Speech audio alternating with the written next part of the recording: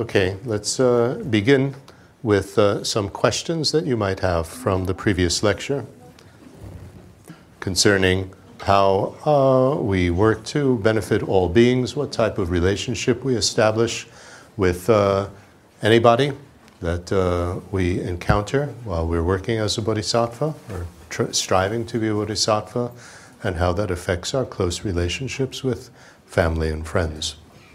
So, could you explain, please, what would be the state of true relations with other in the situation when this other criticize you and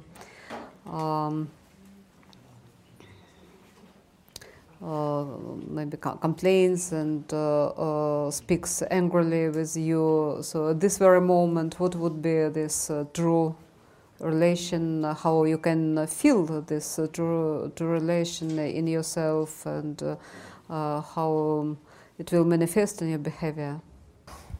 When we are working to try to benefit all beings, then in terms of our the psychological dimension, we have hopefully developed a great deal of patience, so we don't get angry when somebody criticizes us. With a level mind, we examine, is their criticism correct or incorrect? If it's correct, we thank them for their criticism and we try to correct ourselves. And if their criticism is unfounded, then also we apologize if they have been offended. We didn't mean to offend them. And still, we practice patience and don't get angry. I find it very helpful to remember that Buddha didn't please everybody. Not everybody liked the Buddha, so what do I expect for myself? Of course, there are going to be people that will criticize me and that don't like me. Well, nothing special about that. We can really only help those who are receptive to our help.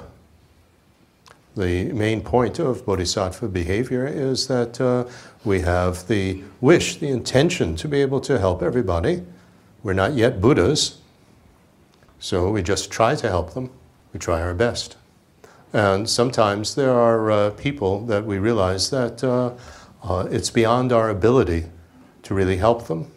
There is a schizophrenic woman in Berlin, where I live, who has been stalking me for more than 10 years. You know, she calls in the middle of the night, she knocks on the door, she insists that I'm Kala Chakra and she's my consort. I mean, she's completely schizophrenic. So I've told her many times that I am not capable of helping her, that she needs professional help. She refuses to accept that anything is wrong with her, that she has a problem.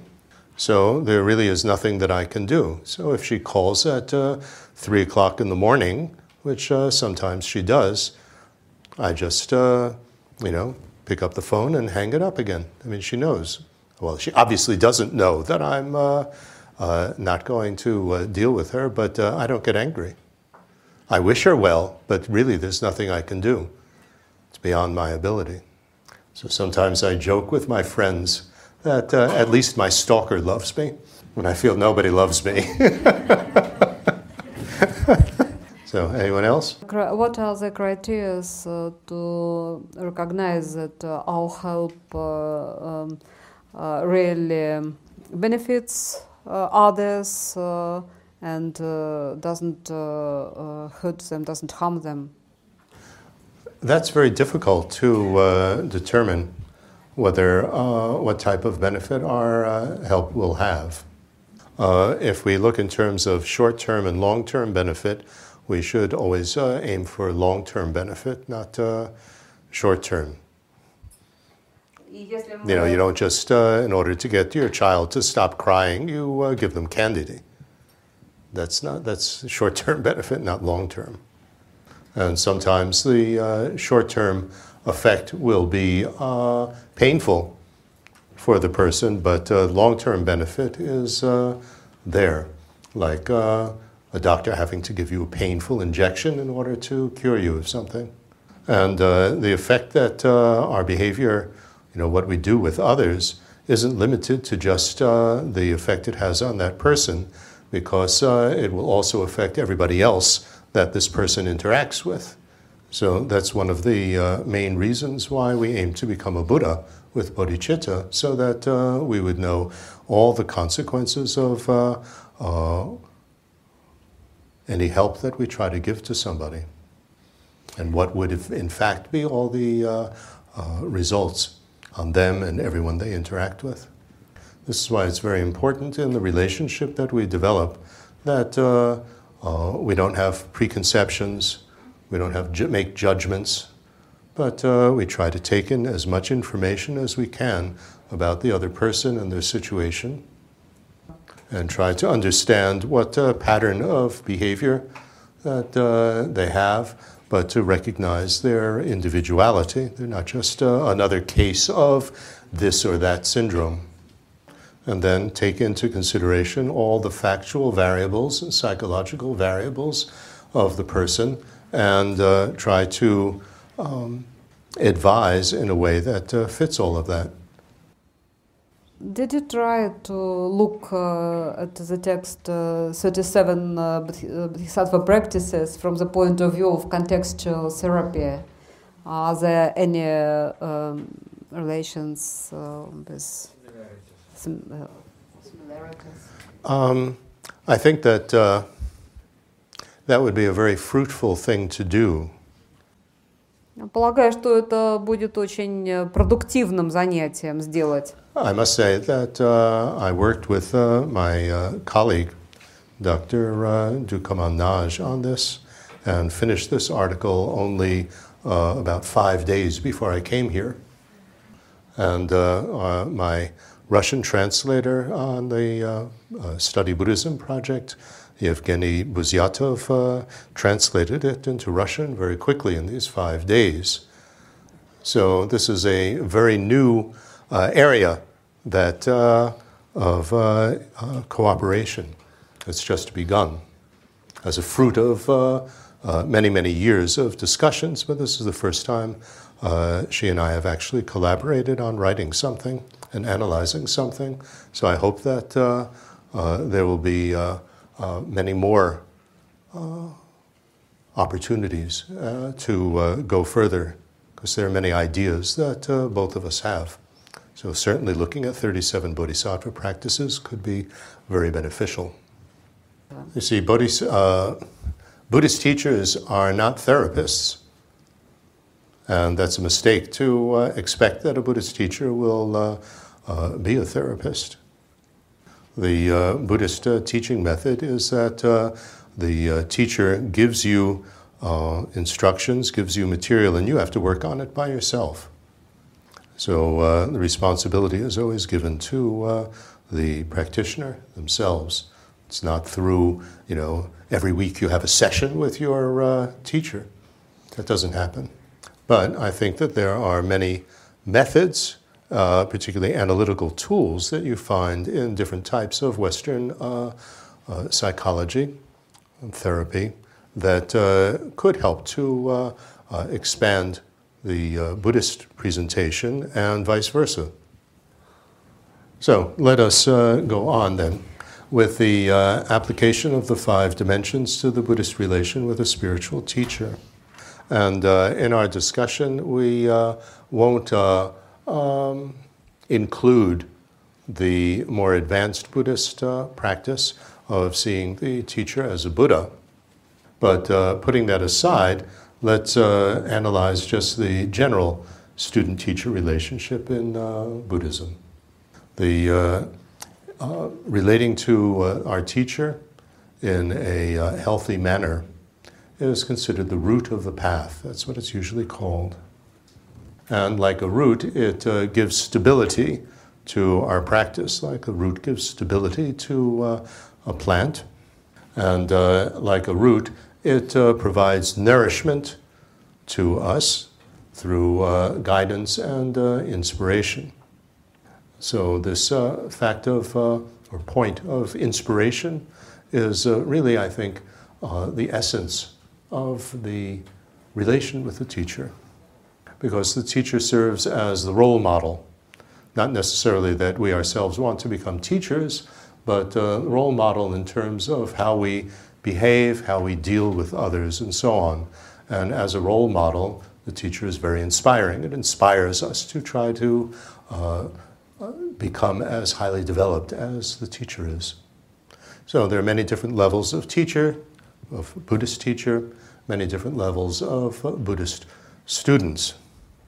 There may be a teacher that just delivers a lecture, like at a university, and we are just going to gain information.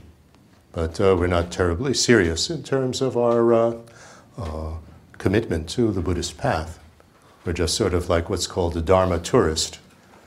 So all the way from that level to the level in which we are very serious, we've examined the teacher has examined us, and we make a commitment to actually follow the guidance of this teacher.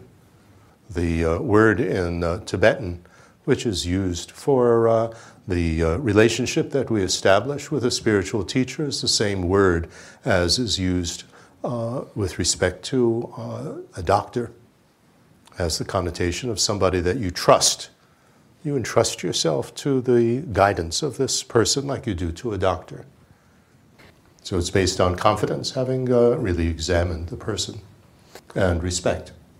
So let's use this 5 dimensions framework for being able to see what is the optimal way which the teacher and student relate to each other, and what are the obstacles that arise. So, dimension of factual variables.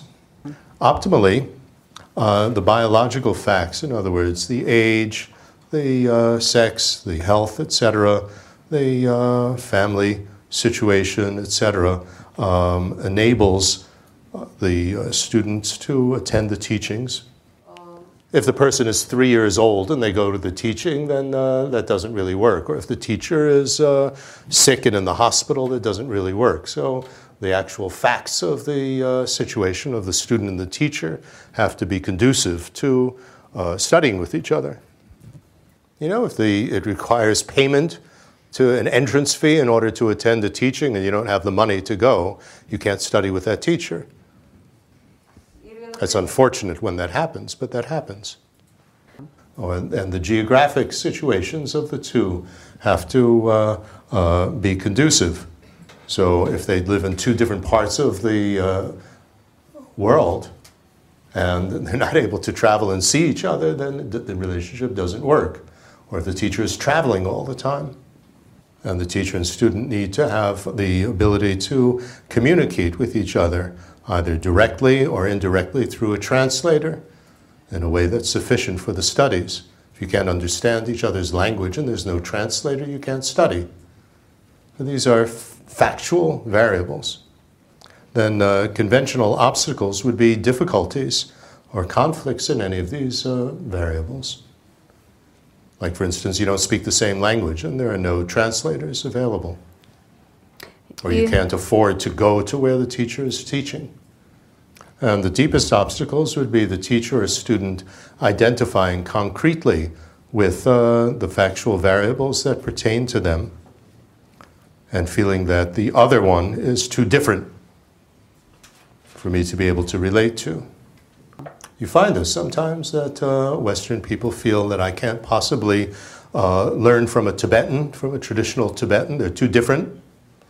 Or a traditional Tibetan teacher feeling that the Western student is not serious. You know, they can't possibly teach a Western student. That happens. So that's the dimension of factual variables. Then the dimension of psychological variables. So what would be the optimal situation would be that each side has the necessary cognitive abilities, say the intelligence and so on, and the appropriate psychological balance and emotional maturity for a healthy relationship. It's very interesting, we have this saying that if you have two students, one is very intelligent, but has very, very bad temper and not a very good personality, and you have another student who is not very intelligent, but has a very kind personality, that one that is less intelligent, but very kind and a helpful person will be the better student. This is the one that you should focus on. If the less intelligent but kind student doesn't learn, it's your fault as a teacher. You should be able to explain in a simpler way that this person can understand. I remember once I had a student who was unable to understand things conceptually. If you explained, in words, let's say a visualization, she couldn't understand, and the only way to get her to understand is that we had students in the class act out. That somebody comes into the mandala, and then you send out, rays of light and so on to that student. If we actually showed it visually, then she could understand. И действительно, and then she became a very serious practitioner. So the teacher needs to be very flexible and creative in terms of how you communicate. Так что учитель обязан быть очень гибким. And conventional obstacles is when the student or teacher lack any of these qualifications, either cognitive or emotional. For instance, when either of them have inappropriate projections, for instance, overestimating the abilities of the other one or underestimating them. I mean, that can often happen, that you assume that the students can understand and you go way over their heads.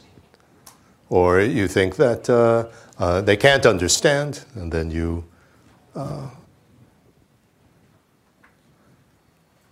explain in too simple a way. And different teachers are more able to explain one topic than another topic. So to assume that they can, explain something that they're not that well versed in, some teachers are not that well educated, then also you get problems. A teacher that has specialized in tantric rituals, then if you expect that teacher will be able to teach you logic and debate when they haven't studied that, and they're not able to do that, then you can get very disappointed and disillusioned about the teacher. So you want to avoid that. Know what the teacher is good at and what they're not particularly well versed in. There can also be over-idealization of the other. The student idealizes the teacher, thinks they're a Buddha, they know everything, so I don't have to explain what my problem is. The teacher can read my mind and will give me the solution to everything. Or the teacher idealizing the student. This is my disciple that I've been waiting for all my life, who's going to carry on my lineages and so on. And that doesn't fit the disciple at all. Also, what's very serious would be unresolved conscious or unconscious emotional issues that could lead to inappropriate needs or expectations. Inappropriate needs or expectations with risk of emotional, sexual, or economic exploitation. That often happens in abusive relations that develop with abusive teachers. The teacher has unresolved sexual issues and so looks for to exploit the student in order to satisfy their sexual needs. Or the student has that unresolved sexual problem and tries to seduce the teacher. So these things happen. Fortunately, these are big obstacles. It could be in the sexual area, it could be in the financial area, it could be in the power, trying to control, etc. So that's why it's so important that both the student and the teacher have a very good level of emotional stability and maturity. Потому так важно, You don't come into the relation with, especially as a teacher, with unresolved emotional issues. Unfortunately, this happens. There are many teachers, or some teachers, I can't say many, who are sent out from India, and they've maybe completed their monastic academic training, or they've done a 3-year retreat and learned all the rituals. And so they're sent out to be a teacher at a Dharma center, but they really still have some emotional difficulties that they haven't actually addressed. And there they are, and everybody's looking to them as a teacher. That's why this instruction about seeing the Guru as a Buddha is very, very dangerous, especially when practiced with teachers who are not really very well qualified. So the advice is always to examine the teacher very, very carefully over a long period of time before you really entrust yourself to this teacher's guidance. And after an examination, if you find that the teacher still has emotional issues and problems, well, we can gain information from this teacher. That's not a problem, but you might not want to entrust yourself to close guidance from this person. Deepest obstacles are the student identifying concretely with being inadequate compared to the teacher. I could never become as highly developed as my teacher, so you give up. Or it could be the teacher concretely identifying with their own level of understanding and projecting it onto the student, like saying, I understand this, why don't you? I mean, sometimes I'm thinking of the example of my own teacher, Serkong Rinpoche. This is not so much projecting their own level onto the student, but this type of interaction can be very helpful. I'll give you the example. I studied with him very closely for 9 years until he passed away. He was one of the teachers of His Holiness the Dalai Lama. I was his interpreter and secretary for his dealing with foreigners and so on. And I was translating, well, not actually translating, I was studying with him. He was teaching me something, translating it, I suppose, for somebody else as well. And there was a word that he said that I didn't understand. And he always encouraged me, if I didn't understand any word, to ask him what it meant. So I asked him, what does this word mean? And he said, I explained that word to you 7 years ago. I remember, why don't you? Which actually was very helpful advice to pay more attention and try to remember everything. As part of being trained to be a translator, the teacher trains you to have good memory. So then the dimension of systemic variables. So optimally, the student and teacher interact in societies and families and environments conducive for the spiritual practice. This is why many Westerners find it very helpful to study with a teacher in India or Nepal, in a society in which Buddhist practice is very widely accepted. There are many, many other peoples practicing. There are monks and nuns around and so on. The social setting is much more conducive than being in a busy Western city and having to come to teachings only after a long day of work when you're tired. Conventional obstacles are when you're in societies or families or environments that are not conducive or supportive for a spiritual practice. For instance, living in countries which have repressive religious or governmental policies concerning the practice of Buddhism. I'm sure I don't have to explain that to those of you who grew up during the Soviet period. Or there could be opposition from family members that don't want you to study with a teacher. Or from the teacher's side, they could have a large number of other students and many duties in the monastery. They travel a lot, so they don't have personal time for you as a student. And then another conventional obstacle, one that I face myself as a teacher, is mixing up several roles with your students. With some of them, I'm a father figure, but I'm also a friend. We go out socially, let's say, to movies. And for some of them, I'm also their employer. I pay them to work on the website. So and I'm also their teacher. So it's mixing up different roles, and it's very confusing for the student. Yeah. Which role are you in now? I think this is a serious issue. when it comes to Western teachers relating to Western students. Tibetan teachers, they're not your good friend as if you're a student of this teacher. You don't hang out with them and socialize and so on. But Western teachers, some of them can isolate themselves completely from their students. And if they don't have any other support group of people that they can just, relax with, that are not looking to them as their teacher, very difficult. So I must say that if from the side of the teacher it's easy to play several roles, it's not necessarily easy from the side of the student. And I don't know what a good solution to that is, actually. Then, because it's a different situation from being a school teacher and students who are, very young, I think. Anyway, the deepest obstacles is the student or teacher identifying concretely with the systems in which they live and project that onto the student, that they should have the same values and expectations. So, for instance, Western student projecting onto the Buddhist teacher that they also have the role of a pastor.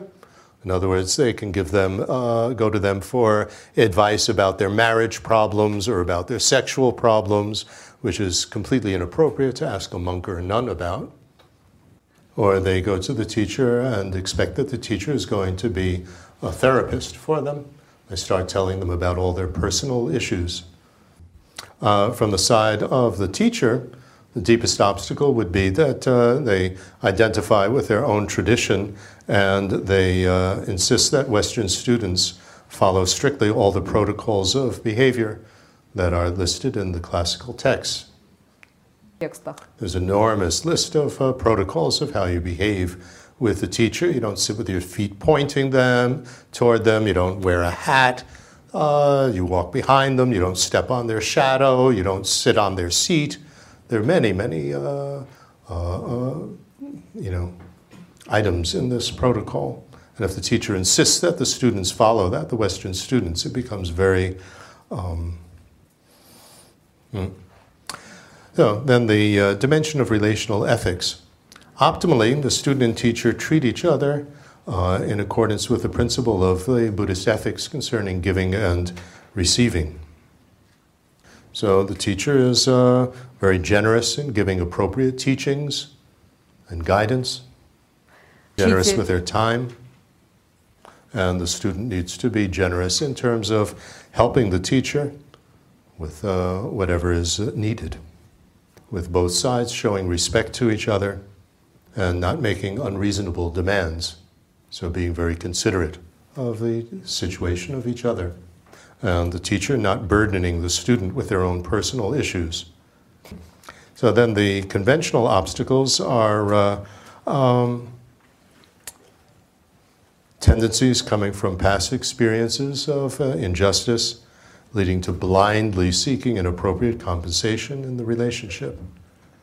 So, for instance, as a student, having experienced unfairly that your parents died when you were young, or one of them died when you were young, then hoping that the teacher will substitute for the lost parent by making all decisions for you, giving the affection that you were missing, and so on. Or the teacher hoping that the student will act like the devoted son or daughter that they never had.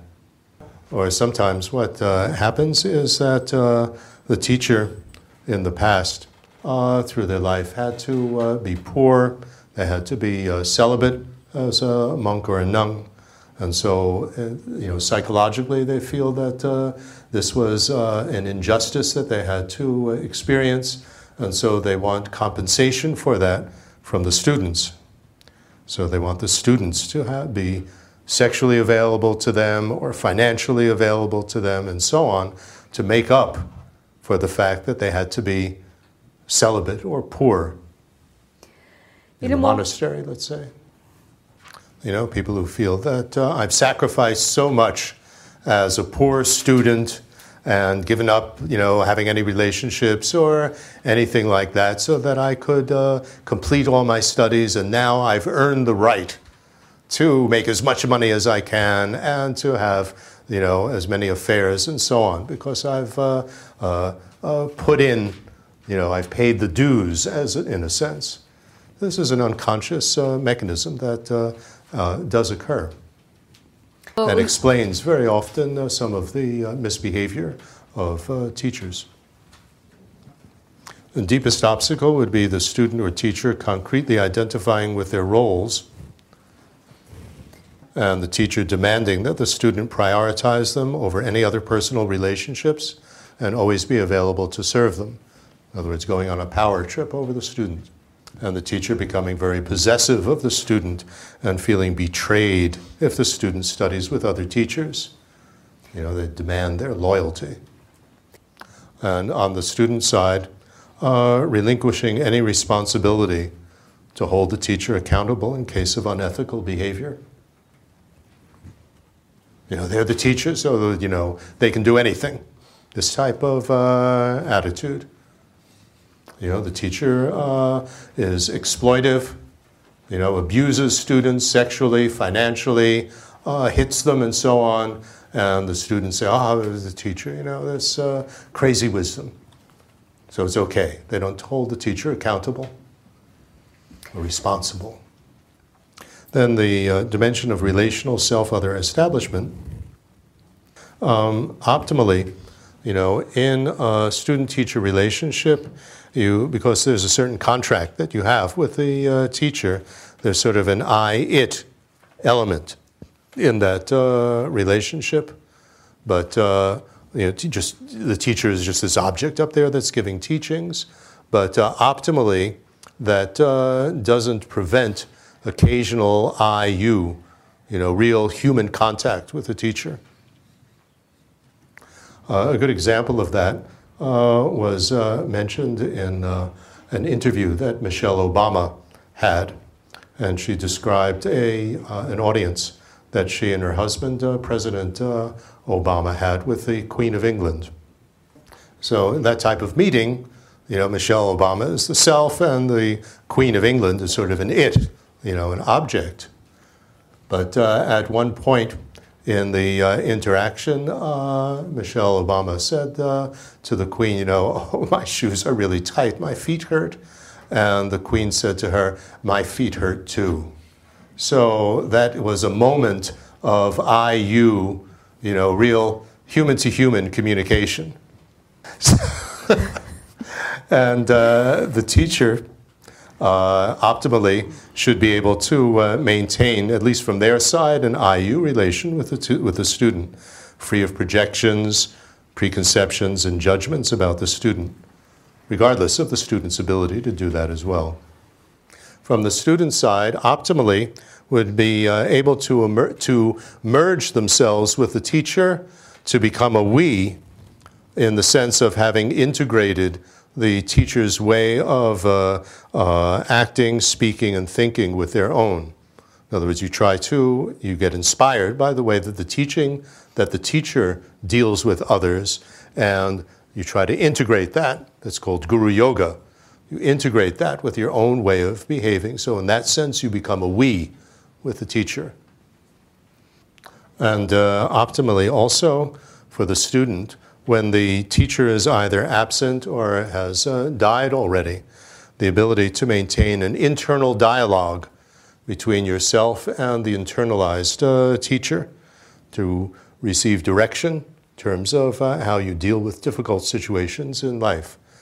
In other words, when your teacher has died, for example, and you're faced with a difficult situation, you think, well, how would my teacher deal with this?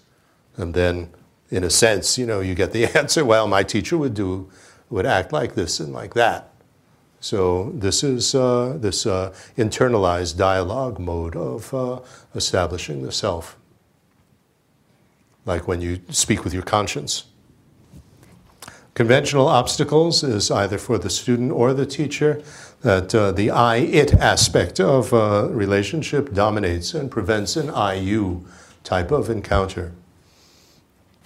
The student only looks at the teacher as a source of information, an encyclopedia, in a sense, but treats the teacher just as as an object, as if the teacher didn't have feelings or emotions or anything like that, was not a human being.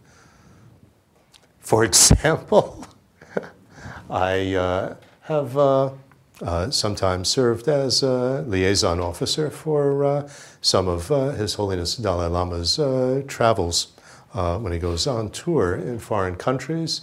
And one of the things that I always make sure about is that usually the organizers never ever think that His Holiness has to go to the toilet. It is never part of any schedule that he goes, gives a lecture, gets into the car, goes to the next appointment, etc., etc. And I have to remind them that this is a human being and occasionally needs to go to the toilet.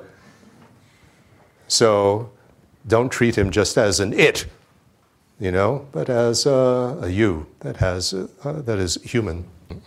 So, conventional obstacle on the student side is having merged with the teacher, blindly adopting all the irrelevant habits and idiosyncrasies of the teacher. You have to drink Tibetan tea, and you have to, speak in a certain way, and so on.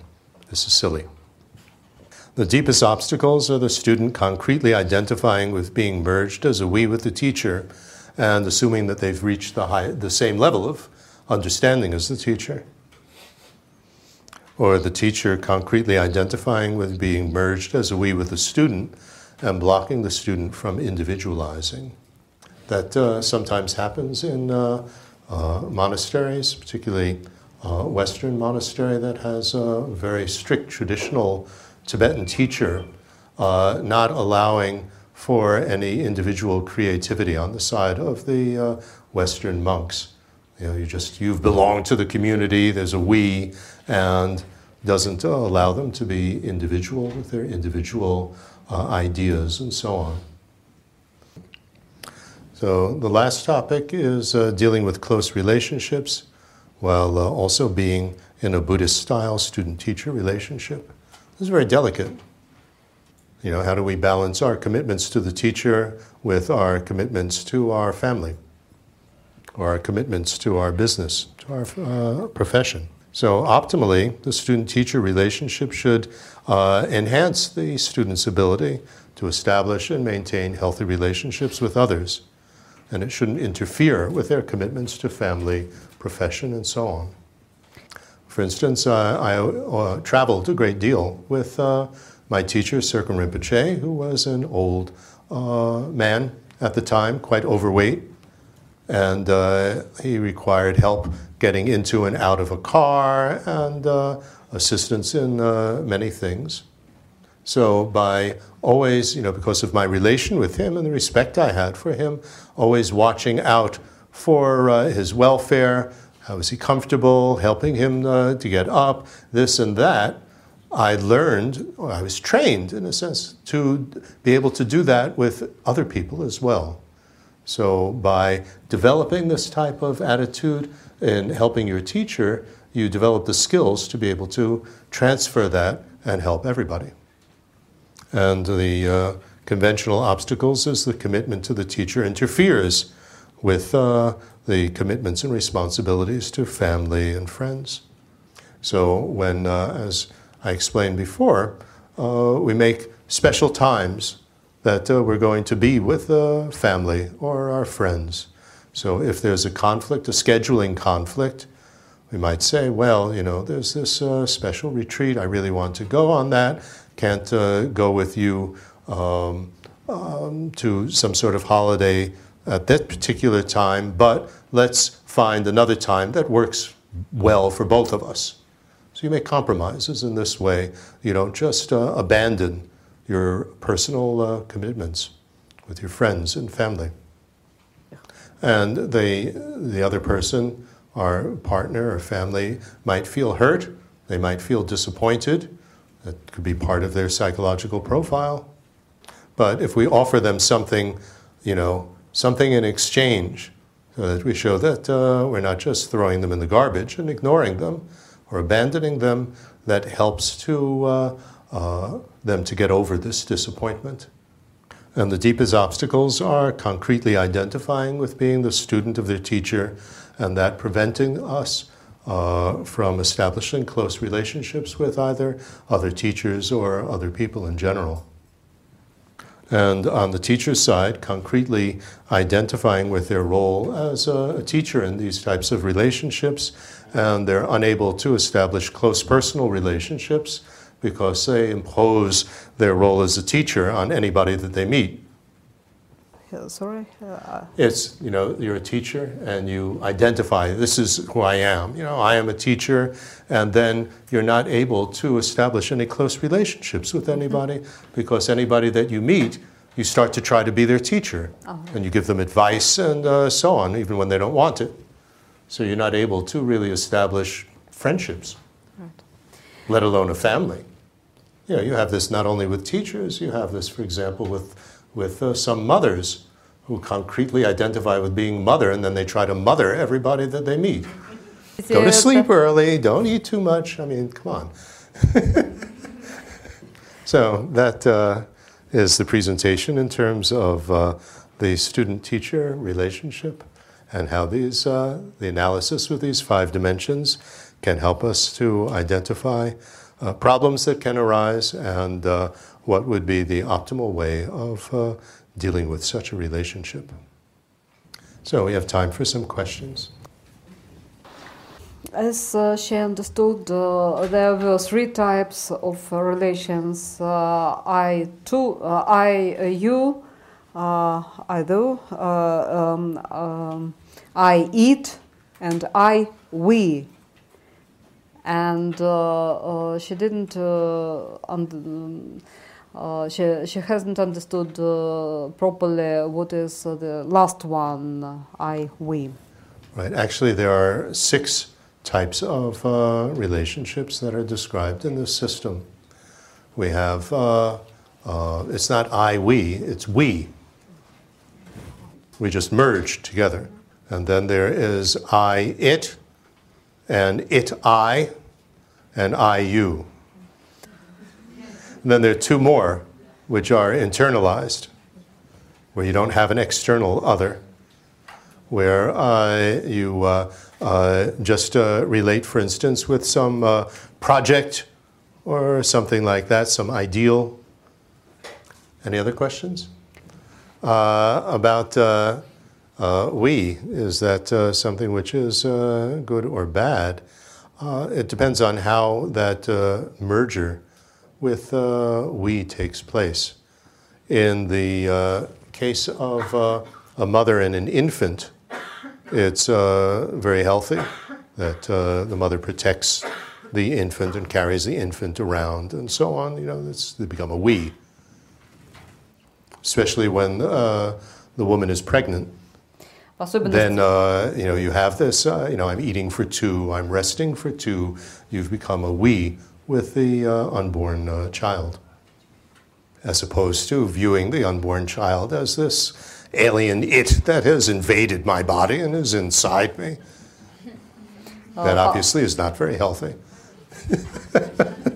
You know, these horror science fiction movies.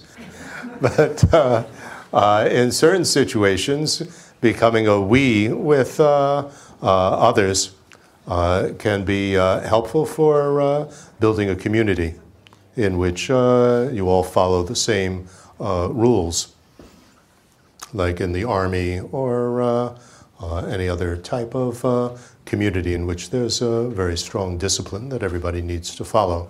Then you become a we in that group.